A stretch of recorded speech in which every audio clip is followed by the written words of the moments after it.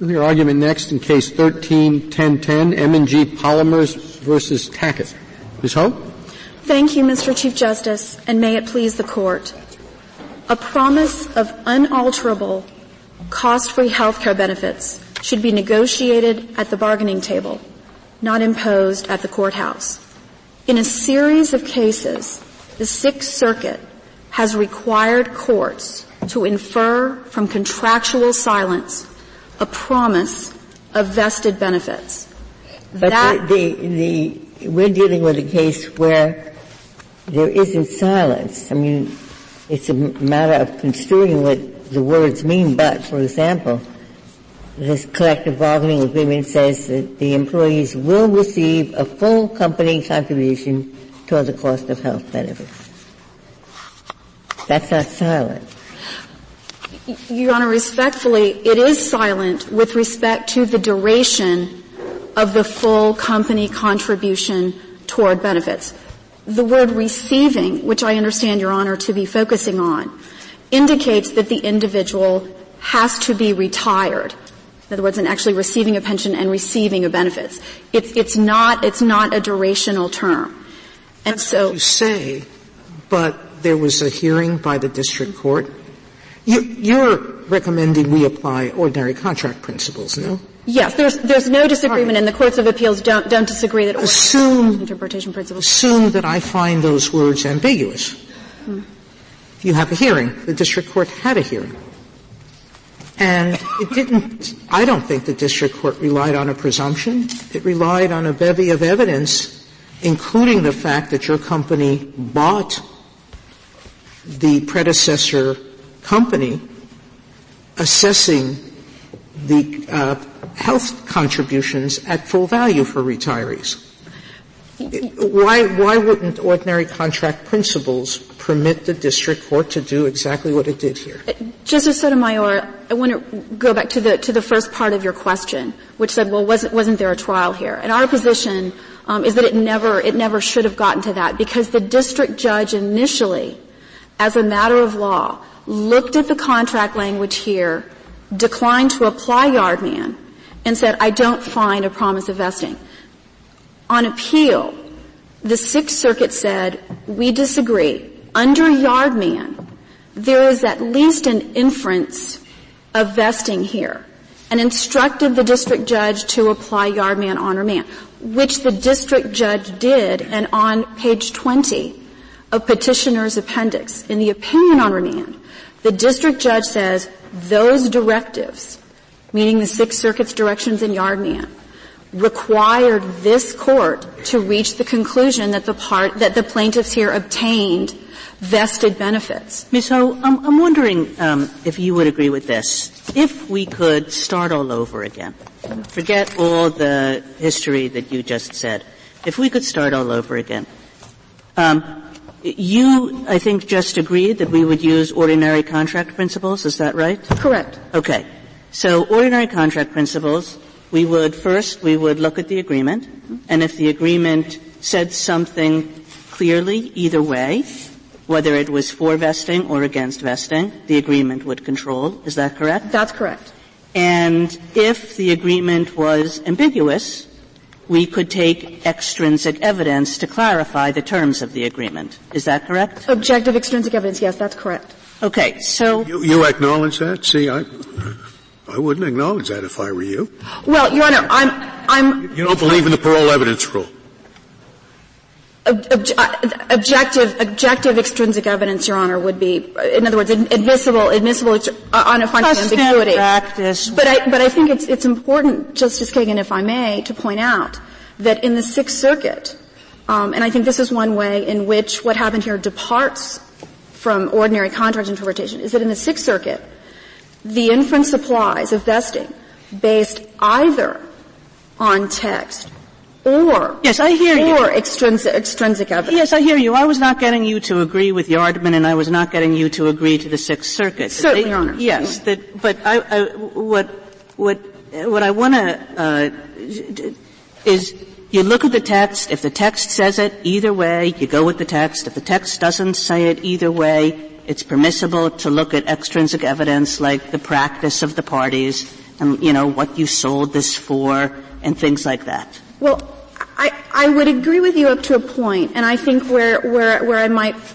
part company or maybe add to that discussion would be to say that ordinary contract interpretation does say, I think in McCutcheon this court referred to that, in Stolt-Nielsen this court applied the principle that where a contract is silent, courts apply the relevant default principles. In other words, silence, I just want to make clear that silence doesn't always equal ambiguity. And our position— But then you get to Justice Ginsburg's question, don't you, which is that this is a case where actually the parties are disputing language. It's not really a case where there is silence. I mean, you've come in and you've given some language that's very good for your side, which is that duration clause.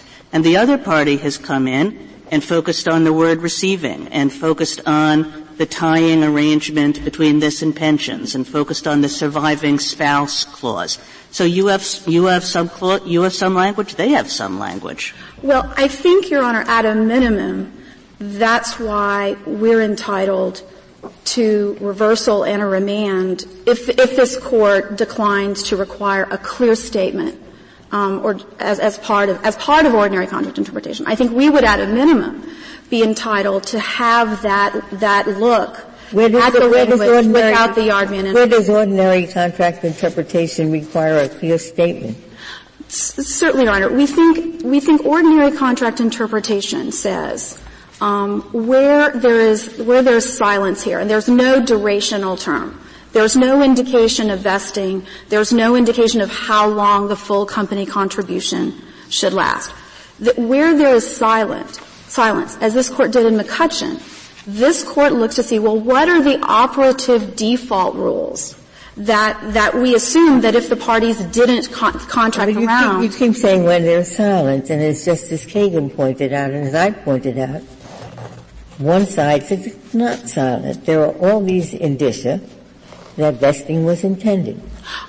I think there is silence. There's no question that there's silence in the operative term of the promise, which is a full company contribution toward health care benefits. It's true that the other side has pointed to various textual cues that I think, if anything, Justice Ginsburg, underscore the lack of such terms in the one place in the contract where we would expect it to be. But I thought your position here was that what the contract says under ordinary principles of contract interpretation is not the point. The point is that in the first Court of Appeals case, they mentioned Yardman at least 4 times and said the Yardman presumption controls, and that's what the district court thought.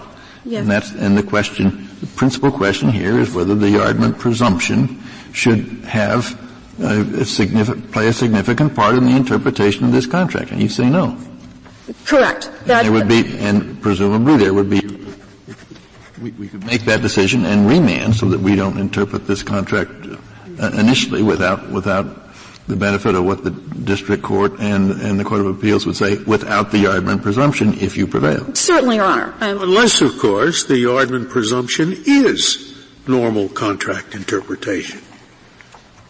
That is, the Court of Appeals could be saying that when you look at the totality of the contract, where the benefits are being given for as payment for work, you get them if you've worked so many years. They increase when you've worked more years. Where that is the case, it is a reasonable assumption, call it a presumption if you like, that any promise to pay those benefits continues after the termination of the union contract. In other words, I'm not sure that the Court of Appeals would agree that this presumption is contrary to normal contractual interpretation. I think the Court of Appeals would say that is normal contractual interpretation. Justice Scalia, I think you're right that the Sixth Circuit would and has said that all it's doing in these cases is applying ordinary contract interpretation. I think, as Judge Sutton and others have pointed out, saying doesn't make it so. And I think there can be no question when you look at the cases, and I think this case is a good example of the work that Yardman is doing. And Yardman itself, Justice Scalia, in a footnote in its opinion, acknowledges that ordinary contract interpretation rules apply with respect to interpreting the contract generally. But with respect to the issue here, which is the duration of the contract, the Sixth Circuit itself in Yardman said that the normal strictures was the word used, doesn't apply. So I think at least as an initial matter, the Sixth Circuit did not conceive of this as ordinary contract interpretation, and that it's really its own policy-based rationales for why it's appropriate, in a sense, to put a thumb on the scales here in favor of retiree. But I think if you look at the rules, maybe that's the most clear way to see that it's not ordinary, is saying to courts, you can look at text or extrinsic evidence. That's not normal contract interpretation. To say to courts, you can ignore a contract duration clause if it doesn't specifically refer to retiree health benefits. Well, we know that contracts have certain assumptions about them, about what continues. Arbitration provisions continue after the expiration. We have found that, correct? Correct. In the labor context, that's correct. Yes. Where there's and a labor. Justice Scalia just said to you something that talks about retirement and the surviving spouse and her right to get things, I think, could reasonably be viewed as a vesting provision. I would respectfully disagree with that, Justice Sotomayor, for two primary reasons.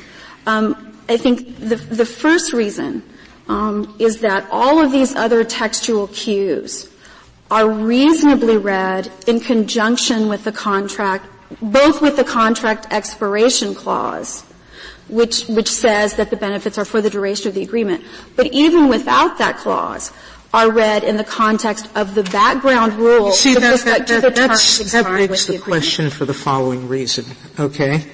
I don't know whether there's a lifetime health benefit if this company stops providing any. Meaning, if the company someday says we're not going to give any whatsoever, the issue, that I think is a more interesting question, because then the contract has truly expired. But if it chooses to, it seems to me that the full benefits or will receive a reduced will receive a full company contribution could suggest that that doesn't expire. So long as the company is providing health insurance. I think our position is the full company contribution language, as the district judge in this case initially held when looking at that language, does not have a durational term, and that's not sufficient to imply vesting. In this particular case, and I think Your Honor raised the issue of the term of the agreement and applying during that. In terms of going forwards, and I just want to be clear, we've never sought to terminate the benefits.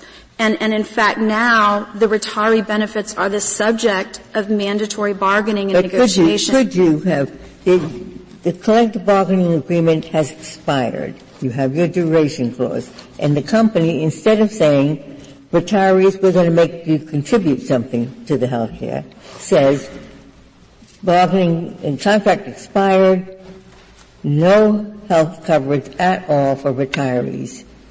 Under your theory, I assume they could do that. Well, under ERISA, where Congress said, unlike pension benefits, we're not going to require health care benefits to vest. The only way, the only way that benefits vest is by contract. Is it your position that once the contract expires, the employer is free to say no health coverage for retirees, period? If there has been no vesting, yes. In this case, the company, each successor company and the union entered into a series of agreements. But you answered the question. The answer is yes, right? The company can terminate. You're saying it hasn't terminated here. It's a nice company, but it doesn't have to be a nice company, does it? Isn't that your position? Our position, I'm just trying to be consistent with the record in this case. As a general matter, yes, the terms don't outlast the terms of the agreement. What I would like to hear, earlier you said there are two reasons. One was the termination clause, and second, that the contract had to be read in light of the background rule. Then you got cut off. And I really want to know what the background rule you were about to refer to was. Certainly, Your Honor. I think there are two background rules in play here. And the first rule is that we don't normally read into silence where parties have undertaken extra statutory obligations or extraordinary undertakings. We don't read those terms into silence. We expect that if such a serious undertaking as a promise of health care benefits for life were to have been made, that we would expect to see it. Just like this Court said in the Tarrant case. Well, what's the second one before you get cut off again? What's the second one?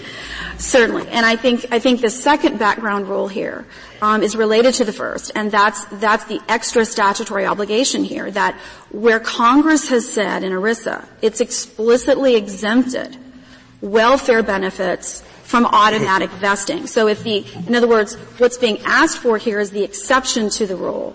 So we would expect to see that clear in the contract. Ms. Ho, Congress has said, yes, in pension benefits there's vesting, and in health care benefits we leave it to the parties. Is that right? That's correct. So it doesn't have any implication for health care benefits other than we leave it to the parties. Isn't that right? I would respectfully, maybe I would not so much disagree as take that a step further. I think it does have an implication here because it establishes a default rule that unless as a matter of contract there is an agreement to vest, then the benefits otherwise do not vest. And I think we would expect, applying normal contract principles, would expect to see that clear on the face of the contract. Well, but then you're back to your first background rule, which is like we would expect to see this if it were there. But you can, that seems, that statement has its corollary, right? Which is that, either party we would expect to see if the union had won that it would say vested. We would expect to see if the employer had won, it would say unvested. And indeed, I think that there's an amicus brief in this case that suggests that there was a survey done of all these agreements, and about 60% of them say quite explicitly unvested. Yours doesn't do that. So there we are. We're left with this ambiguity, and you have some language, and they have some language, and some judge has to figure it out. Well, and I think your question raises two issues, one of which goes back to our previous discussion about the role that ERISA has to play here. And I think if you put the onus on the employer to say, it was clear, you're in a sense saying even though Congress doesn't require it to be vested, Congress has said we don't care. Congress has said we leave it to them. Right, but there's no obligation to do it. So normally we would expect to see the obligation on the party who wants the benefit to seek the clear language, to seek the promise, as opposed to the party who doesn't. And I think if you sort of play that out in terms of as a practical matter, particularly in the context of negotiations, I think one would also expect to see the party who wants the benefit bargaining for the benefit. So this is an important benefit and an expensive one. Why is it that in this collective bargaining agreement, and apparently many others, I don't know whether the figure is 40% or whatever it is, there isn't anything explicit one way or the other? I think this certainly can't be something that didn't occur to the employer or to the union. Why did they choose to leave it silent? Why did they choose not to address it expressly? I think one could consider that they didn't express it directly, or one could read the contract as saying there simply is no silence, as there's no promise of vesting here, because that is an extraordinary obligation for a company to do. About retirees will receive health benefits as long as they are eligible for and receiving a monthly pension. Doesn't that sound like as long as they're getting the pension, they will get health benefits? No, Your Honor. Again, read in conjunction with either the express clause in this case or the background rule that the terms expire with the agreement, that doesn't indicate that those extend. And I think what the Sixth Circuit has done, and it did in this case, it instructed this Court that the mere fact that the retiree health care benefits were tied to receipt of a pension was sufficient to indicate vesting. I think that essentially undoes what Congress did in saying you have to vest in pension. You don't have to vest in the welfare context. The Sixth Circuit essentially puts those things together. I think it's reversing that. I think it's an argument of contractual expression, contractual intent. It says if you tie the continuing receipt of health benefits to the continuing receipt of retirement benefits, and if you know that retirement benefits survive the termination of the contract, right, you acknowledge that. It seems to suggest that health benefits continue as long as retirement benefits do.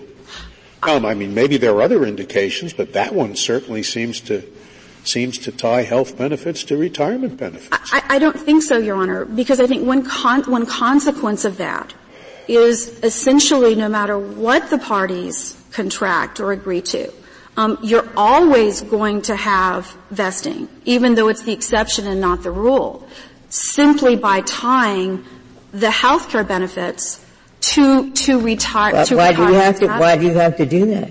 I mean, if you want to treat them as separate, treat them as separate. Don't tie them together. There was nothing that required these two to be tied together. Well, Your Honor, I think the practical reason for linking those two is not to indicate vesting, but to ensure that the recipient is actually retired for purposes of receiving the benefits. I thought it was your position that whatever might be the outcome of these questions, the Sixth Circuit didn't think that was the right analysis, that the Sixth Circuit didn't think the result could be reached without imposing the presumption of yardman, and so instructed the district court. That's correct, Your Honor. And the district court made clear on remand, and the Sixth Circuit in the second appeal in Tackett 2 explicitly approved, and the word the Sixth Circuit used was presumption. That the district court decided correctly in applying the presumption to this case. I thought that the district court on remand said it would have come out the same way anyway.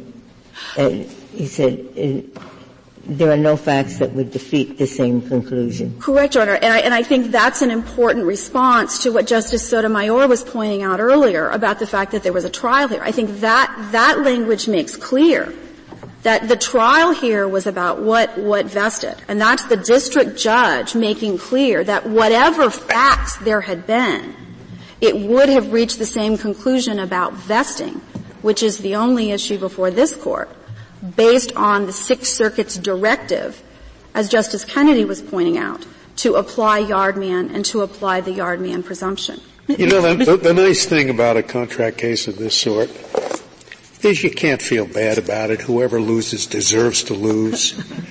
I mean, this thing is obviously an important feature. Both sides knew it was left unaddressed, so, you know, whoever loses deserves to lose.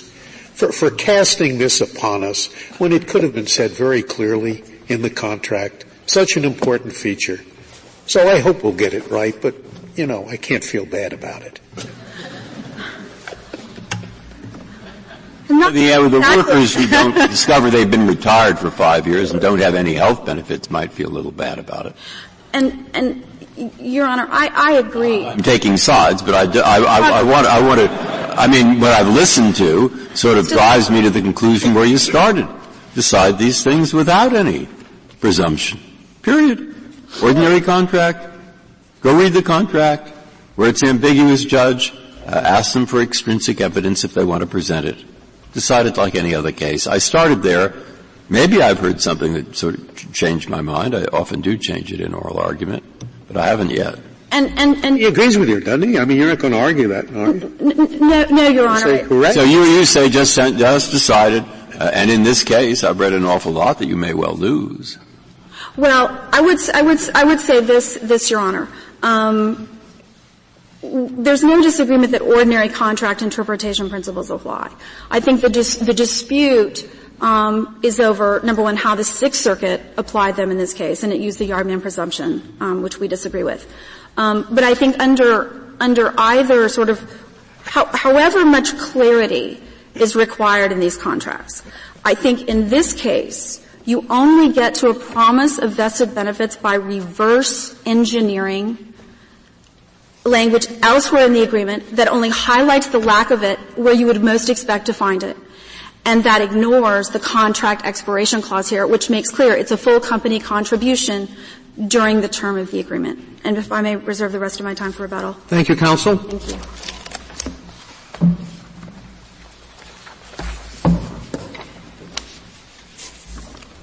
Ms. Clark?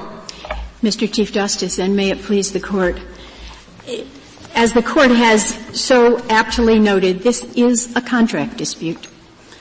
And our argument is simply that contract disputes relating to retiree health benefits should be decided like every other dispute under a collective bargaining agreement, to determine what the parties intended without applying any presumptions. Isn't that just what the others, Justice Scalia, at least, I tend to agree with him. He said the other side's arguing the same thing, and so since both sides want to argue the same thing, maybe we can just agree with them. That's music to my ears, Your Honor. Well, maybe music, but Yardman says that retiree health care benefits are not subject to the stricture of ordinary contract interpretation. And that's what Yardman says. And so I think we would have to vacate if we're going to say apply the normal principles of contract interpretation. I have two answers to that. Let me start with what Yardman actually did. If you read the entire opinion, and unfortunately it's rather long, it details a number of contract provisions in that contract which the Court found supported the intention of both parties to create a benefit that would last beyond the expiration of the collective bargaining agreement. There was, for example, and this is kind of the most obvious contrast, the retiree benefit was described with some words like continues. The benefit for the surviving spouse of a retiree was stated to continue as long as this contract is in effect. Now, the Court took that, rightly so, to suggest that the retiree would have a lifetime benefit, but that a surviving spouse who was still alive after the retiree died would continue to have benefits until the next agreement. I'm sorry, the agreement, because it kept rolling forward in agreements. So the surviving spouse was limited to the term of a contract, while the retiree was not. There are a number of other contract provisions that they note which very clearly supported the inference that the retiree's benefit was intended to continue. Well, I know you're saying that you win without Yardman, but it still seemed to mean something to the Sixth Circuit. I mean, and the many other courts of appeals that have addressed the question have distinguished what they're doing, saying, we're not going to follow Yardman. We're going to apply normal principles of contract interpretation. And, Your Honor, that was where I was getting to the second piece of my argument, or the second piece of my answer to your question. And that is that we believe, particularly based on the limited arguments that were made by petitioner below, that this Court could affirm this decision on normal principles of contract interpretation.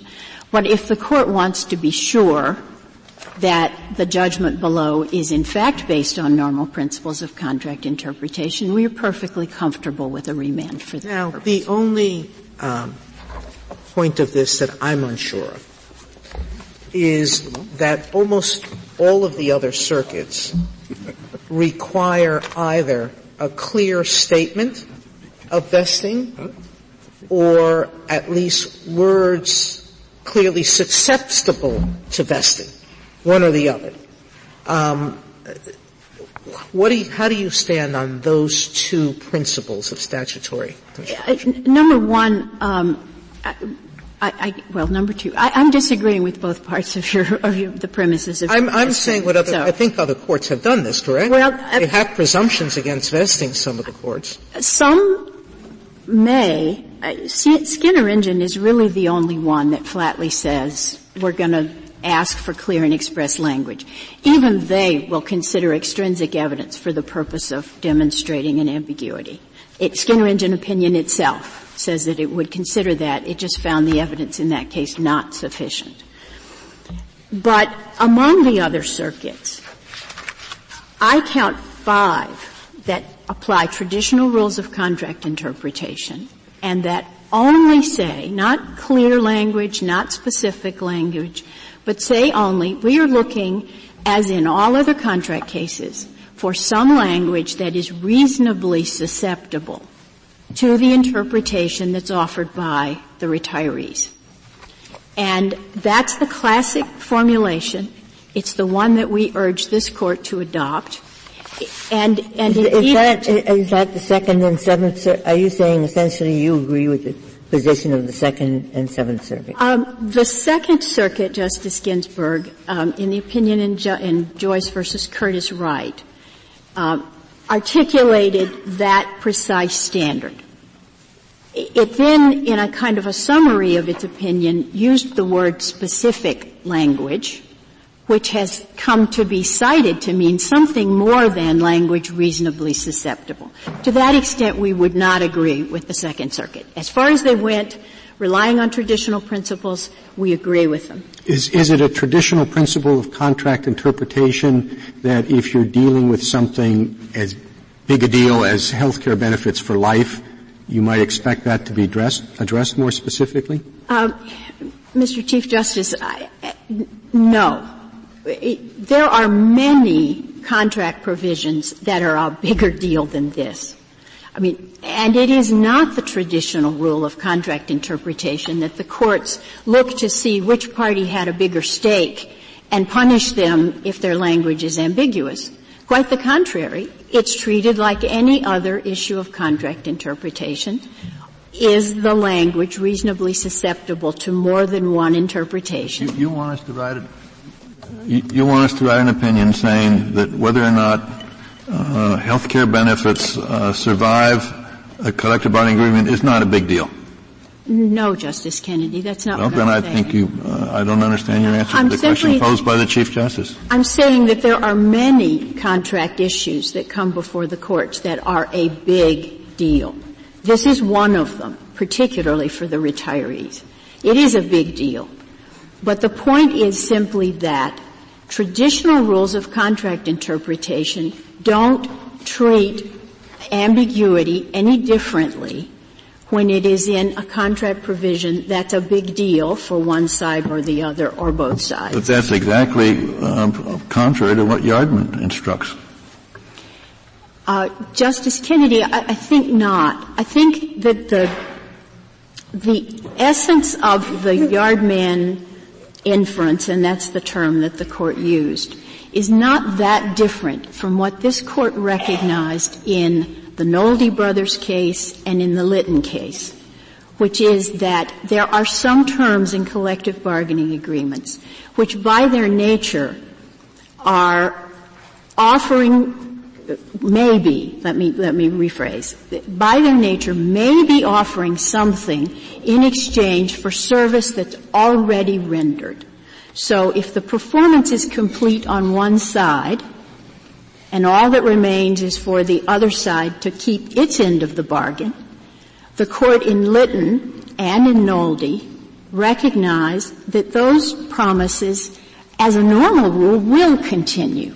They will not expire when the rest of the agreement expires. And accordingly, the Court, dealing with an issue of severance pay in Nolde, where all that there was in the contract was a promise that there would be severance pay proportional to years of service, said that when the employer closed the plant after the contract expired, that there was a possibility that that severance pay was intended still to be paid to people who had earned it, and therefore ordered arbitration of the dispute.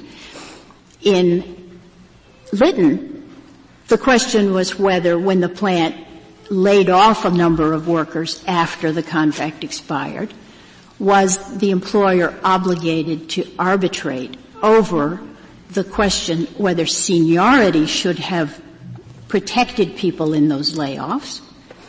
The court reached the conclusion that there was not the same kind of character of deferred compensation about layoffs, seniority in layoffs, as there was in the notion of a severance pay that people may have earned over time.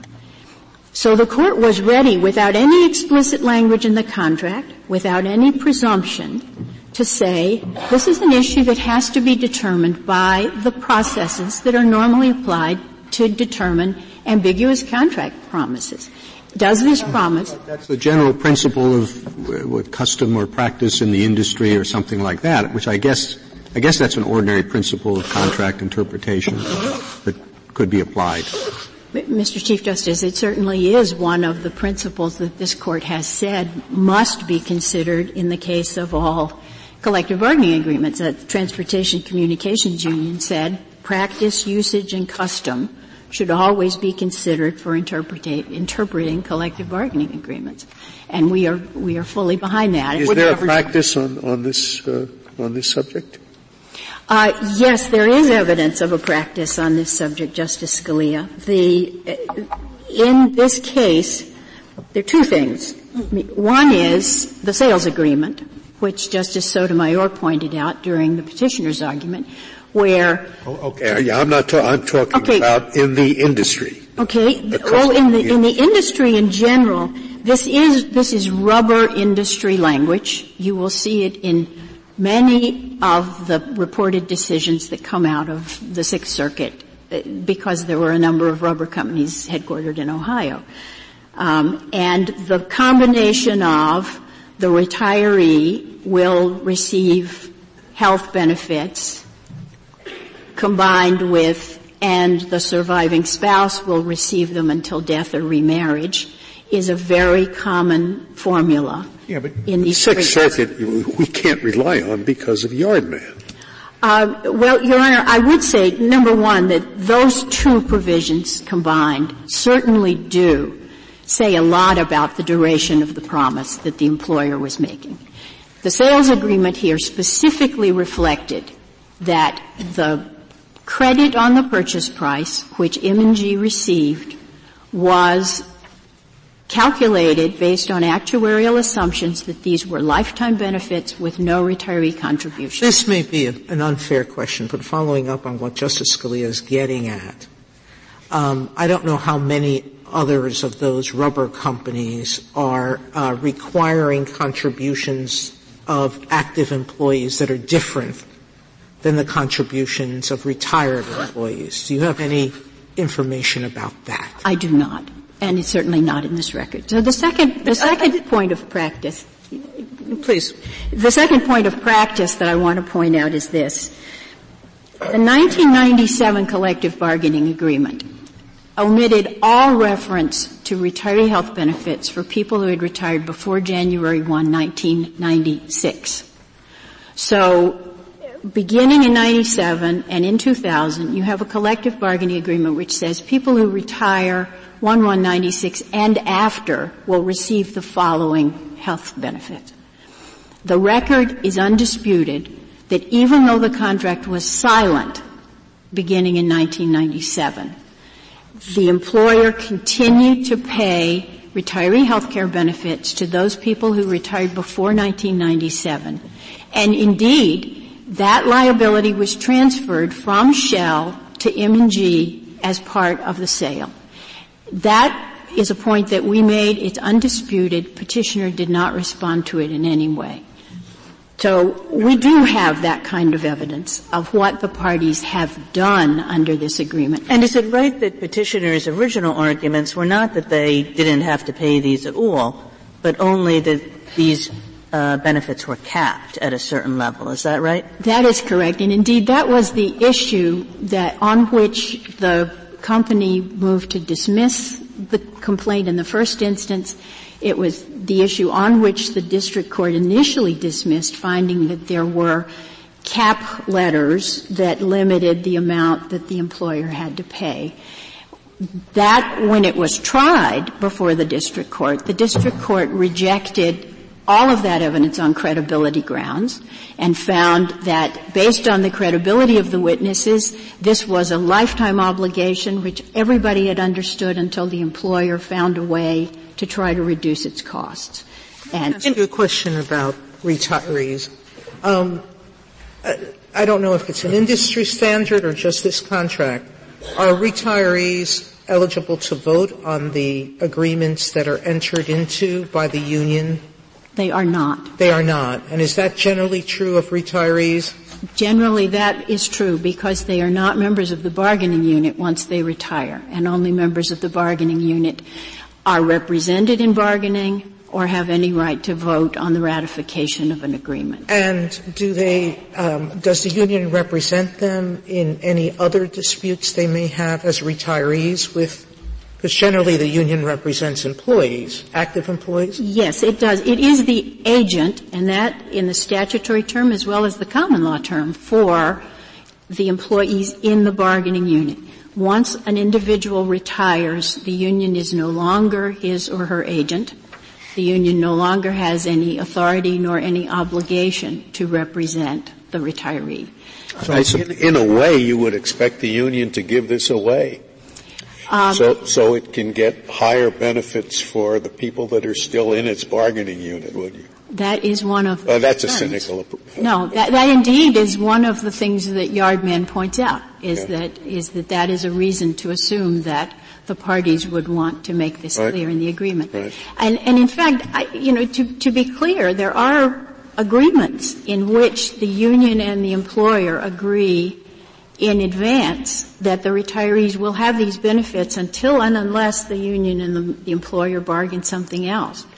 And that's just a different species of contractual vesting. There is a condition. It's imposed at the time of retirement. The benefit is paid consistently with that condition. There are at the opposite end of the spectrum agreements, and I tried a case in which this was the understanding. When the retiree went out the door, that package of benefits was exactly what that retiree was going to have for the rest of his or her life. No changes permitted by any means whatsoever. And so the span and the spectrum of contractual vesting in this area is very broad. And our point to you is to say there is no one-size-fits-all solution here. It is what the parties agreed to.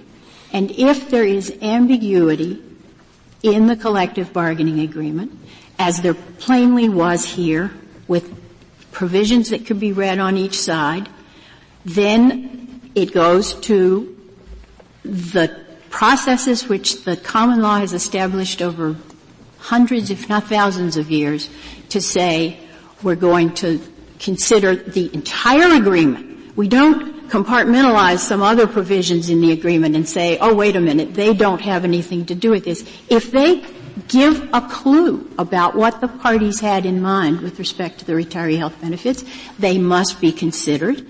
They must all be put into the mix of what the court will determine. Is one of the ingredients that goes into this mix the background rule that I thought the friend would bring up, and that is it is the normal rule in contract interpretation that when the contract expires, so do its terms.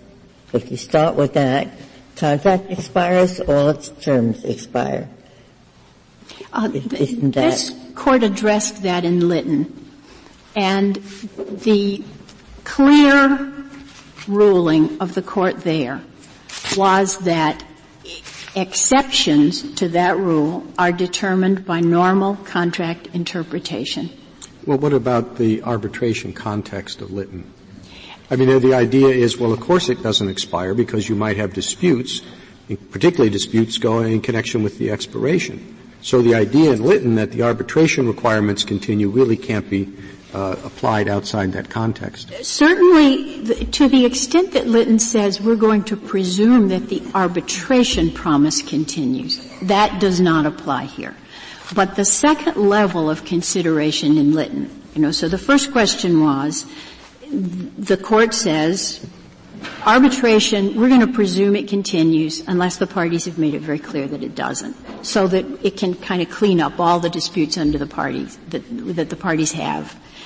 But then the second layer is the particular contract provision in dispute here, the seniority provision that I mentioned a moment ago, the kind of contract provision that we believe may have some post-expiration binding effect on the employer.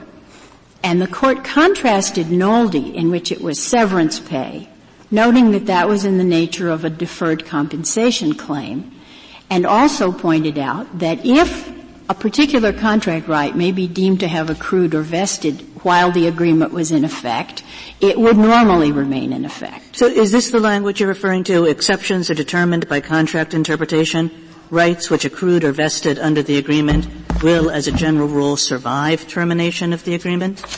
That is one of the passages that we're referring to. We're also referring to a passage on page 203 of the Court's opinion, which says a similar duty, i.e. a constraint on the employer after the expiration date, which is the sentence before, may arise as well from the express or implied terms of the expired agreement itself. Express or implied. Could I go back to something that you said earlier that I wasn't sure I understood from reading the briefs? You said that this was a standard form contract that arose in Ohio for rubber companies. Is that right? That's close. I mean, the rubber industry bargained as a group. There were a number, and there were pattern bargaining, which is common in a number of industries. You know, one large employer might be the lead company in a round of bargaining. And Goodyear was involved, as you know, in the early contracts here. So there's a bargaining with one big employer, and it sets a pattern, and then the other companies in the industry bargaining with the same union may adopt that pattern. And that goes for wages and all of the economic terms of the agreement, as well as benefits and working conditions and everything else in the contract. This language about retiree health benefits shows up in a large number of the rubber contracts. And because they were headquartered in Ohio, not to be surprising. And did these contracts arise before or after Yardman? The initial contracts were pre-Yardman. They've obviously been renegotiated. For instance, the 95-point rule in this agreement was post-Yardman. I mean, it was bargained to, previously it was somebody with at least 10 years of service gets 100% paid, and they made that a little bit less generous for people who were hired after the change was made. They adopted the 95-point rule with, as you know, it's proportional to that for people with less than 95 points in age and service. So changes were made, but the basic pattern of retiree gets these benefits with a full company contribution, the language about the retiree receiving a pension, which in my mind very plainly does speak to duration, as does surviving spouse until death or remarriage. I don't know how you read those words to mean anything other than duration.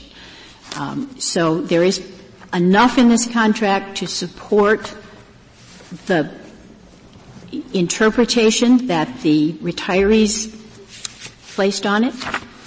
The court properly tried the case, received extrinsic evidence, ruled that it was indeed a lifetime promise. If this court has any doubt whether traditional principles of contract interpretation were applied without presumptions, as I said earlier, we would be willing to welcome a remand for a determination under traditional principles of contract interpretation. If the Court has no further questions, I believe that concludes my argument. Thank you, Ms. Clark. Ms. Ho, you have 4 minutes remaining. Thank you, Mr. Chief Justice. 3 points. First, I think at a minimum, we're not hearing a lot here today defending Yardman. I think there can be little serious question that Yardman infected every aspect of the proceedings below. Indeed, it was dispositive. So I think at a minimum, we're entitled to a vacator and remand for ordinary contract principles to be applied. We think that requiring clarity is consistent with those principles. But even as a matter of sort of what Respondent has suggested in terms of reasonably susceptible, the standard that Justice Sotomayor mentions, I think it will be important if this Court remands for consideration of ordinary contract interpretation that it's clear that what the Sixth Circuit has been doing under that banner is anything but. That looking at putting text on a par with extrinsic evidence is not ordinary contract interpretation. That ignoring contract expiration clauses, unless they specifically reference health care benefits, is not ordinary. I'm not sure that's true. The language of vesting has to be reasonably susceptible from something in the contract. Correct, Your Honor. We absolutely agree with that. And we believe here the full company contribution language, which is the promise at issue, that's the language that the Sixth Circuit looked at. But it's a contract as a whole. In other words, a full company contribution toward health care benefits when read in conjunction with a contract's expiration clause that says for the duration of this agreement. How about the spouses? We believe that those provisions indicate when the benefits would cease. In other words, until death, until remarriage. And if anything, Justice, they highlight the absence of such language in respect to the promise to retirees, where ordinary contract interpretation would tell you if a promise were made, that's where it would have been made. Are you saying it does continue as to the spouse? I didn't get the point. No, Your Honor. Our point is that the benefits are for the term of the agreement until death or remarriage, both events that can happen during the term of the agreement. And in all events, Your Honor, that's not language that the Sixth Circuit looked at or considered in making its determination here that the benefits vested based on the Yardman presumption and inference. So at a minimum, we believe that we're entitled to a vacator and remand for the Court of Appeals to apply proper principles of contract interpretation in the first instance. If there are no further questions. Thank you, counsel. The case is submitted.